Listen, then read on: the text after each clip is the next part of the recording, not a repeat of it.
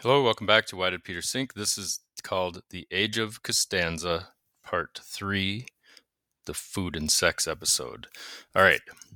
I think the day the canary died in the coal mine was when, in 1994, Dr. Jocelyn Elders, the Surgeon General, announced to the world that masturbation was a good thing, even necessary, telling one of the greatest lies in history. And every man in the listening world was nodding along with her, because if science said the old morality was dead, men were more than ready to agree. I was probably eating a Little Debbie Nutty Buddy when I heard it, or drinking a 32-ounce Big Buddy from the local mini mart. Now, Elders lost her job for that after a big kerfuffle in the media, but the word was out. Chastity was a sin, not a virtue. And the last old fuddy-duddy rule that Christianity had lifted up regarding lust was being pulled down and paved into a parking lot. This commandment came from the Tower of Washington, D.C., from the anointed Surgeon General, and they knocked down one of the last fences of morality. What Woodstock had not already opened the gate too long ago, we had finally taken down this last blocker. For anyone familiar with Chesterton's fence idea, you can see that this relates directly. And if you are familiar with Chesterton's fence and how we foolishly have removed all the fences because of our assumption of knowledge, then you may also see how the story of Chesterton's wall relates as well. Chesterton's fence is you don't take down a fence unless you know exactly why the fence was put up in the first place. And Chesterton's wall is that as another story. So there's a link there if you want to read about it. They're both very interesting ideas, and they are very relevant to our current state in the world. But so to me, the fatal flaw of science is when it turns into a source of spiritual direction, and it's the same flaw of every other ideology. The same flaw of every other ideology is that it doesn't believe in God. So, I mean, of course, it cannot. Science, pure science, is a study of the natural world, and science is beautiful and good at finding the truth when it sticks to experimentation and data. But once the crossover is made into morality, it becomes dangerous, because to misunderstand that souls exist means missing half the person. The ideology of scientism happens whenever you hear morality lessons starting with the words studies show. So studies show is like the new handing things down from the mountaintop. So the devil attacks the body, and he places thoughts in our heads because that's all he can affect. Without our defenses of prayer and fasting, we are sitting ducks. And science doesn't believe in God because it can't. It's studying the natural world, and therefore it doesn't understand the devil. So when it goes into spiritual ideas or morality, it gets into a weird spot. But the devil understands science just like he can quote scripture. And we all know the devil can quote scripture, so it follows that he can twist organic chemistry findings and molecular biology as well to his purposes, because all you need to do is interpret the data to the outcome you like. When we all forget, what we all forget is this. The devil is smarter than us. He's smarter than all of us. Angels and demons are pure intellect, and for us to think we know better is exactly what he wants. In fact, there's a new movie out called Nefarious, which has a very accurate portrayal of demonology as Catholics understand it. He plants thoughts in our heads in order to deceive, distract, divide, and drive us to despair and tempt, but we are the ones that have to agree to it since we have free will.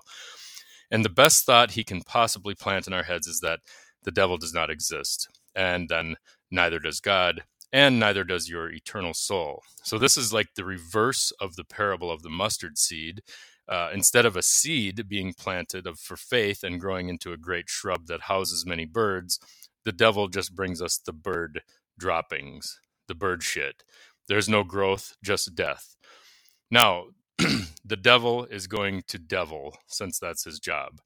He's going to divide and distract and deceive and all that. God allows this to give us temptations and trials to make us choose. People don't like this idea because why would a good God allow this? Why would that be? The only problem with the purely material world is that you have no explanation for evil. And so we pretend that wealth and education and sexual freedom will solve the problem. Evil's some made-up construct. But as I've just gone on at length here about the abundance of food and sex, and having everything you want does not solve the problem of sin at all. It just pretends it's not there, and it's still there. And eventually, no matter how much you eat, whether it's sugar or protein, and no matter how much sex you have, the big empty God-shaped hole in our hearts still needs to be filled. And we always wonder what could go in that God-shaped hole. I wonder what that is in that void. So free will is the manner in which we choose grace or sin. And when you have a surgeon general come out like Moses on Capitol Hill to announce that sexual sin no longer exists, people get out the keg, the Hustler magazine, the condoms, the golden calf. It all comes out of storage. And once the gate is removed or the fence, the sheep wander, and wander we have. Jonah's jaunt to Nineveh could be done to any average Midwestern American town at this point. But unlike the king of Nineveh, I don't think any mayors or city councils will be tearing their clothes, wearing sackcloth, and sitting in ashes anytime soon. I would love to see that, though. That would really be amazing if someone actually did that. But so food can't save us, and nor can sex. But like food, sex can be used for good purposes or bad, and the modern idea of sex as freedom has destroyed millions of marriages and families. It's just everywhere you look. So ask anyone who's had many, many partners if it's true that sex has brought fulfillment. Has lots of sex brought them peace? And the answer is an emphatic no. We all know these people, they're everywhere today, and the constant pursuit of the next partner makes for a life of lying and surface relationships that end when the first difficulty arises. And, sex by itself is basically as deep and meaningful as what the paint shaker at Home Depot experiences in its gyrations. I don't know many people that would watch a video of the paint shaker at Home Depot, but that is essentially what pornography is. The same goes for one-night stands and quickies with strangers. In other words, sex is removed from its actual purpose of making children and uniting married people together. It's really wild that this declaration is so obvious, but it's considered wrongthink or even a thought crime today. But the purpose of sex is obviously reproduction, and it is pleasurable in order that we reproduce. It's such a radical thing to say. It's so what a time we live in. Try as you might to explain it away, the purpose of sex is reproduction. Pleasure is not the primary purpose, which we've flipped it. This is hard to accept today, but realize that you would not ever be reading this if pleasure was the only purpose. You wouldn't be here. So immense amounts of money go toward papering over this fact, but every day babies are born popping out and wailing to prove the purpose of the act. It's me, they cry.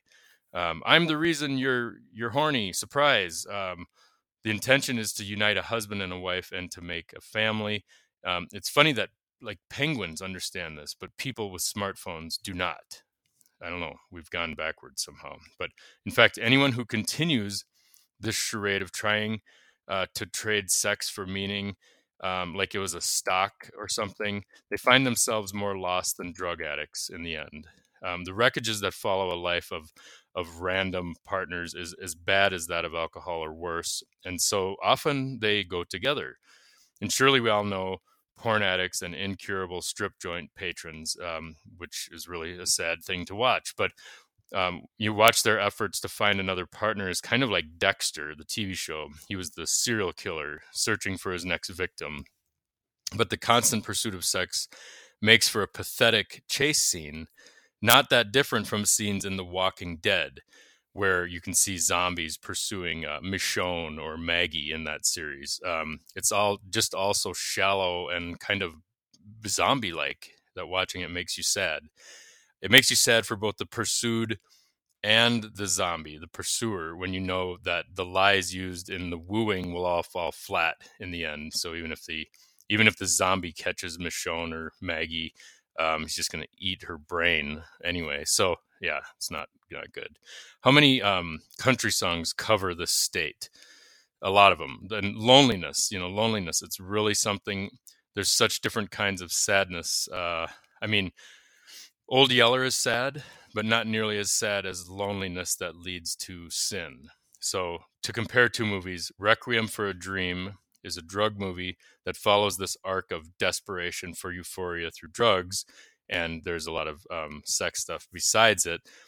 And unlike that is Old Yeller, where you are sad about this wholesome doggy whose goodness felt nearly transcendent, and you feel shattered and destroyed in the sadness of a life for the dog versus a life in Requiem for a Dream of drugs and sex that walk these characters into a living hell, and ends with Jennifer Connelly reduced to a stage dog dancing for more drugs. It's okay. So sex becomes a closeted pursuit for the addicted, really worse than many drugs.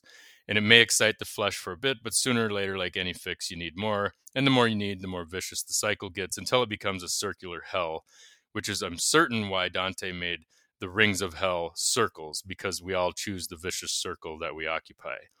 After a while, the pursuit gets weird and strange as what formerly satisfied no longer delivers the punch that the lust requires to get off again.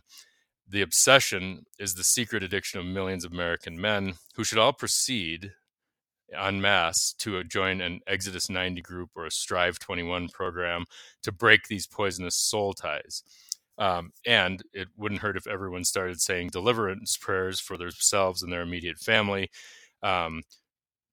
Quick tip, just don't start dabbling in delivering others. Don't say deliverance prayers for other people. That's a bad idea. But you might say, oh, I don't believe in the devil. That's all childish nonsense. Well, that's because he's probably already got you. So if you're buying into everything the culture's saying, you don't believe in the devil, he's probably already bought your soul, and you can fight back. His first tactic, number one, is to convince you that he doesn't exist. And while you do his bidding, he doesn't bother you. He just keeps confirming it in your head. Yes, that's correct. You're right. Yes, you can do whatever you want. Those are all fuddy-duddy rules of old Christianity. It's only once you start to fight it that you will begin to know that he is real, the devil is real, and then you'll also know that so is God. So the idea of freedom by way of sex is the shiny apple we're told to eat, with the promise that it will give us knowledge or make us like God. And the reality is that all we find out is that we lose something that maybe can never be restored. And sex is like a new car on a dealership lot. It's shined up and waxed. It's interesting how shiny things always seem to fit so well with sin. But within weeks, a new car, if you buy it, is covered in salt and dirt from the highways. And then before long, it's like every other car on the street. And we're still the same body and soul riding around in it, often eating fast food while we listen to songs about sex. So many are desperate to prove somehow that sex or power can fulfill them. But like a man who buys a new pickup to turn the heads of his friends and strangers, in a few years, he will become disillusioned with that machine and need a newer, younger truck. Or if he can't afford the newer vehicle, he'll start adding aftermarket bolt-on equipment until it starts looking cartoonish. You know the vehicles I'm talking about. Or worse, from the start, that new car might even be a lemon, and it was never what he thought it would be. But now the debt is hanging around for years, and he hasn't just come to love what he has. So this is why, it's one thing in the ancient world, virginity was highly prized. I would say it actually still is today, just not in the same way. But the ancient people knew what we have forgotten, and we say that today we say sex sells, and yes, sex sells, but it's way oversold. There's more to life, and just as Plato and Socrates and Confucius and Marcus Aurelius and Jesus all told us, the higher pursuit of virtue far exceeds the desires of the flesh. And even the Epicureans taught that much. I mean, even the Epicureans really were teaching that the virtue is the way to happiness, or Buddha. Like all of these shiny apples are always an illusion. So good things come from self-denial more than they do from indulgence. That's a radical thing to say today, only today. But because of media and a bad notion of freedom, this idea of chastity has been given a bad name. Temperance has been given a bad name. And what may shock you is to learn that people pursuing chastity have greater friendships than people who see themselves as raging balls of desire in constant need of some kind of titillation. So virtuous friendship, in fact, requires it. And once lust is removed entirely, virtuous friendship can soar. But the question is, how can you remove lust? So let's go to the replay. Let's go look at the game that was played in Genesis. Once Joseph, the son of Jacob, went to Egypt, and after he gets out of prison, because he does some sweet dream interpretation for the king or the pharaoh or whatever, and then he gets a job, and he works for Potiphar, is the guy's name, and the boss's wife, Potiphar's wife, wants him. She wants him. So in a predicament, Potiphar's wife advances on Joseph, and what does he do to thwart the advances of his wife, of his boss's wife? He flees. He flees. He runs. Now, for most sin, you pray and fight. You need courage, as the spiritual combat demands us to do. But for lust, no, you flee. You turn away. Joseph illustrates the successful method of handling lust. In the Navarre Catholic Study Bible, there's a great comment about this story from Saint Caesarius of Arles way long ago that is applicable today. He says, Joseph flees in order to escape. Learn, therefore, to flee if you want to win out against the attack made by lust. Do not be ashamed to flee if you want to attain chastity. Among all the flights a Christian has to engage in, among all the fights a Christian has to engage in, the most difficult are those of chastity. Here the struggle is a daily one, and victory is difficult. In this a Christian cannot but have daily acts of martyrdom. So that was from a sermon of Caesarius of Arles. And there's also another note shared on the same story about Joseph and Potiphar's wife from Saint Josea Maria Escriva, who is very much to the point. He says, don't show the cowardice of being brave. Take to your heels. Yeah, when you're facing lust, you don't need courage. You don't go into the situation thinking you're going to win or something. You leave. You get out. So Joseph, of course, didn't have a smartphone or a laptop, but the same tactic can apply and work for lust today. So you turn off the device, you block the site or the person, and you flee from it. Do you want to know a secret? Here's a secret. People in monogamous relationships and single people practicing chastity have a secret. It's really simple. No, it's not that they are not tempted. Surely they are as much as anyone, or used to be. But the big secret is that they avert their eyes when lust arises, and this becomes a daily practice until it's second nature, until it's not even a challenge. Now, if it really hits you, you hit your knees and pray, and always do this. It's the same for quitting drinking, any vice. Prayer works. It works. Do it. Along with that, you can use St. Ignatius's 14 rules of discernment. They are like kind of like a Swiss Army knife of learning and putting the spiritual fight into practice. So when chastity is pursued, you stop sizing up everyone. You stop saying, oh, look at her. And then it becomes, look to Christ. You always look to Christ. You remove your eyes from the thing that will cause you to sin. You don't need to gouge your eyeball out. Just look away. Seriously, observe your friends who are consumed with lust. Do a little people watching. Those people are not at peace. The fruit of chastity appears unshining to the untrained eye, but once you put down the hash pipe of modern culture with its obsessions and see people as made in the image and likeness of God who deserve love and respect, the world looks very different. And chastity, that old-fashioned idea that we've paved over, will free you in ways you never knew, because what you think you need is only something you want. It's not a need. The Buddhists understand this. Lainey Wilson, the country singer, understands this in her country song, Things a Man Ought to Know. One of those things is she says, if I can't have it, I can go without. If I can't have it, I can go without. Exactly, Lainey. That's something George Costanza ought to know, and me as well. And that's a thing we all ought to know. Learning to live this way in all things is true freedom, because you leave your personal Egypt, no longer a slave to the passions. And if you can sit in a room and not want something, you are beginning to understand what the pursuit of holiness is all about. The substitutes we use in place of God are never what we really want. They can be good things, but not if they are the highest thing, not if they are the highest desire for our life. Where your heart is, that's what your treasure is, that's where your heart is. Your treasure should be in heaven, not here. So the only thing you really need is God. and your daily bread. That's why the Lord's Prayer is so good. So how do you surrender to win? How do you surrender it? You don't need the things that you don't need. If I can't have it, I can go without. So as far as sex, well, if it happens, great. If not, great. The book of Job knows how this works. You say, the Lord giveth and the Lord taketh away. Bless the name of the Lord. And as some recovering alcoholics like to say, they say, it'll work out or it'll work out. Either way, you're going to be fine. So in other words, you'll be fine. Recall Job as often as possible as he summed up the proper humble mindset of a believer in the living God. Obviously, most of us learn this after eating much fruit. Much later, after we eat from the tree of knowledge, we say, oh, I get it now. Yes, I should have listened to my mother and father or that old person who told me this earlier when I just wanted to ignore them and be a glutton and lust and greedy and whatever. That's kind of how we do learn. There's a famous saying from William Blake, the road of excess leads to the palace of wisdom. And I always say there's a better way to the palace of wisdom.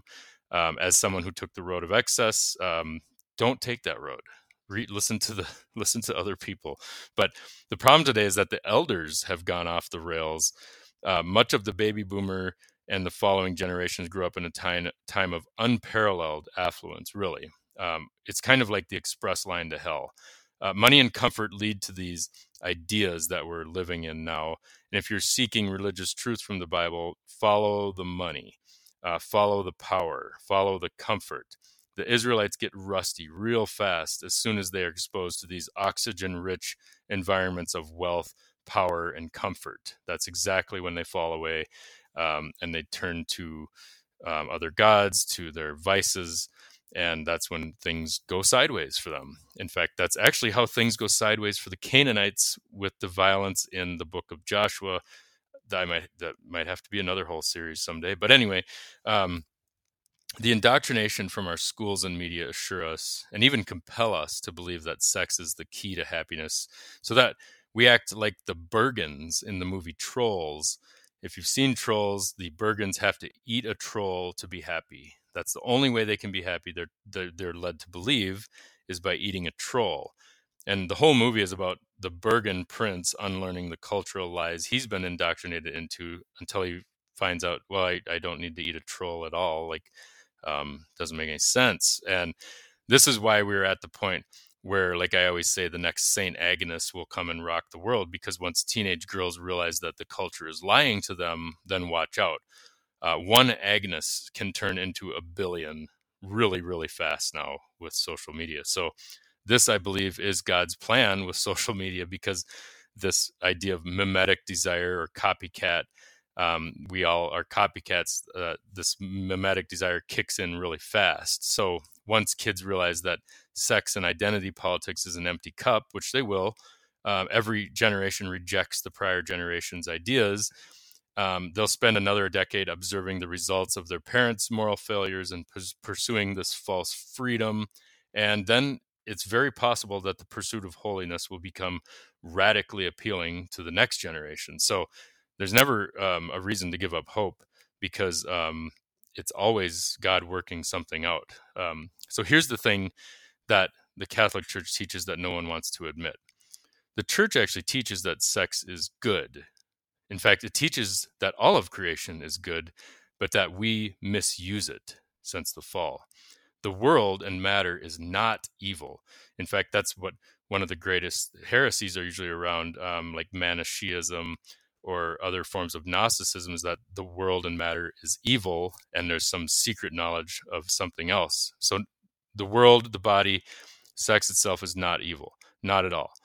This is one of the most mangled ideas of ex-Catholics, is they have this equation in their head of just that sex equals bad, according to Christians. And that has never been the position of the Church, ever.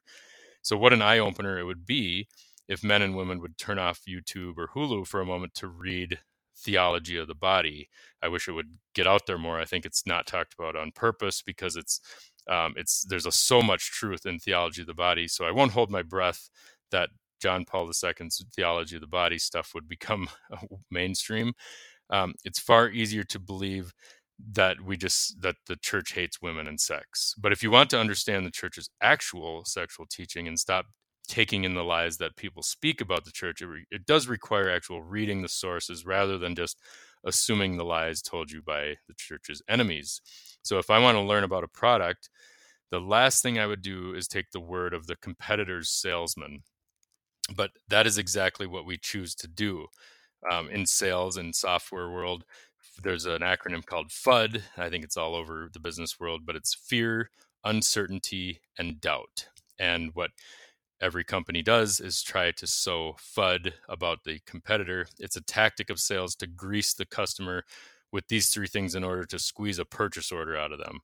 Nowhere is FUD used more than in portrayals of church teaching on marriage, sex, and the body. And you will be slammed on social media if you even attempt to say, like, actually the church thinks sex is not bad. But I would challenge anyone to give an honest reading of theology of the body and then say, without lying, that the church hates sex or is anti-sex. The church opposes sin. It does not oppose sex. So when we use our bodies in right relation to God, we find the good and the beautiful. This is core stuff, core concept of Christianity. And it's been discarded in favor of our desire for the apple or a sugary snack that satisfies the body, but not the soul. We've traded short-term arousal for drinking from the vine that gives life. The best advice I received was not to trust my emotions, not to trust myself first, but to follow God first and then listen to the movements of my heart. The shelf life of an emotion is brief, often just a few days or a few hours. The movements of my heart, however, take me either away from or toward God, and that is where discernment must happen. So I mentioned Saint Ignatius's rules of discernment. That's a great exercise for people to do. The longest trip we ever take is from our head to our heart, which seems to me another way of understanding that we must move away from the tree of knowledge and toward the tree of life. And luckily, we get another chance. Jesus doesn't shoot his wounded. No, he heals them, he restores them, he resuscitates them. And we can eat from the tree of life if we unlock that door and let Jesus in, as he is the one who brings the daily bread. He's the bread of life. He's the bringer of the living water. And that's the buffet we actually want. So forget the Vegas all-you-can-eat buffet. Throw out your beer bong. You really want to binge and chug on the never-ending spring break in Cancun that you always wanted, which is Jesus. And there's no hangover, and there's no regret, and there's no awkward walk home in the morning when the light is dim. In the end of the episode of Seinfeld, so to close, we'll go back to George in this Age of Costanza. In the end of the episode of Seinfeld, where he's combining his food and sex pleasures, George gets greedy, and he tells Jerry at the diner, "I flew too close to the sun on the wings of pastrami," comparing himself to Icarus in the myth. So what did George do that caused his pleasure wings to melt? He tried to add a third love into his sex life. Food and sex just wasn't quite enough anymore. So he brought a portable television under the sheets to have with his sandwich and his girlfriend all simultaneously. He added technology and entertainment. In 1997, when the episode aired, the internet was hardly used yet by most Americans, but we were well on our way to flying too close to the sun with food, sex, and even though we had technology already, we were just getting our feet wet. TV and radio and those things, those were just like, walkers compared to what we have now. We were on the verge of bringing the screen into every aspect of our lives and into every waking and even sleeping moment. So George Costanza, as it turns out, was a prophet of the 21st century. And as anyone knows who has looked for happiness in those things that George was using, the reason George could never be happy was because he was treating people like things and things like people. His character is seeking joy, hope, and rest, but he's looking in all the wrong places. All right, that wraps up this series, the food and sex episode. I hope you enjoyed it, and I'll be back with some more episodes soon. Thanks for listening.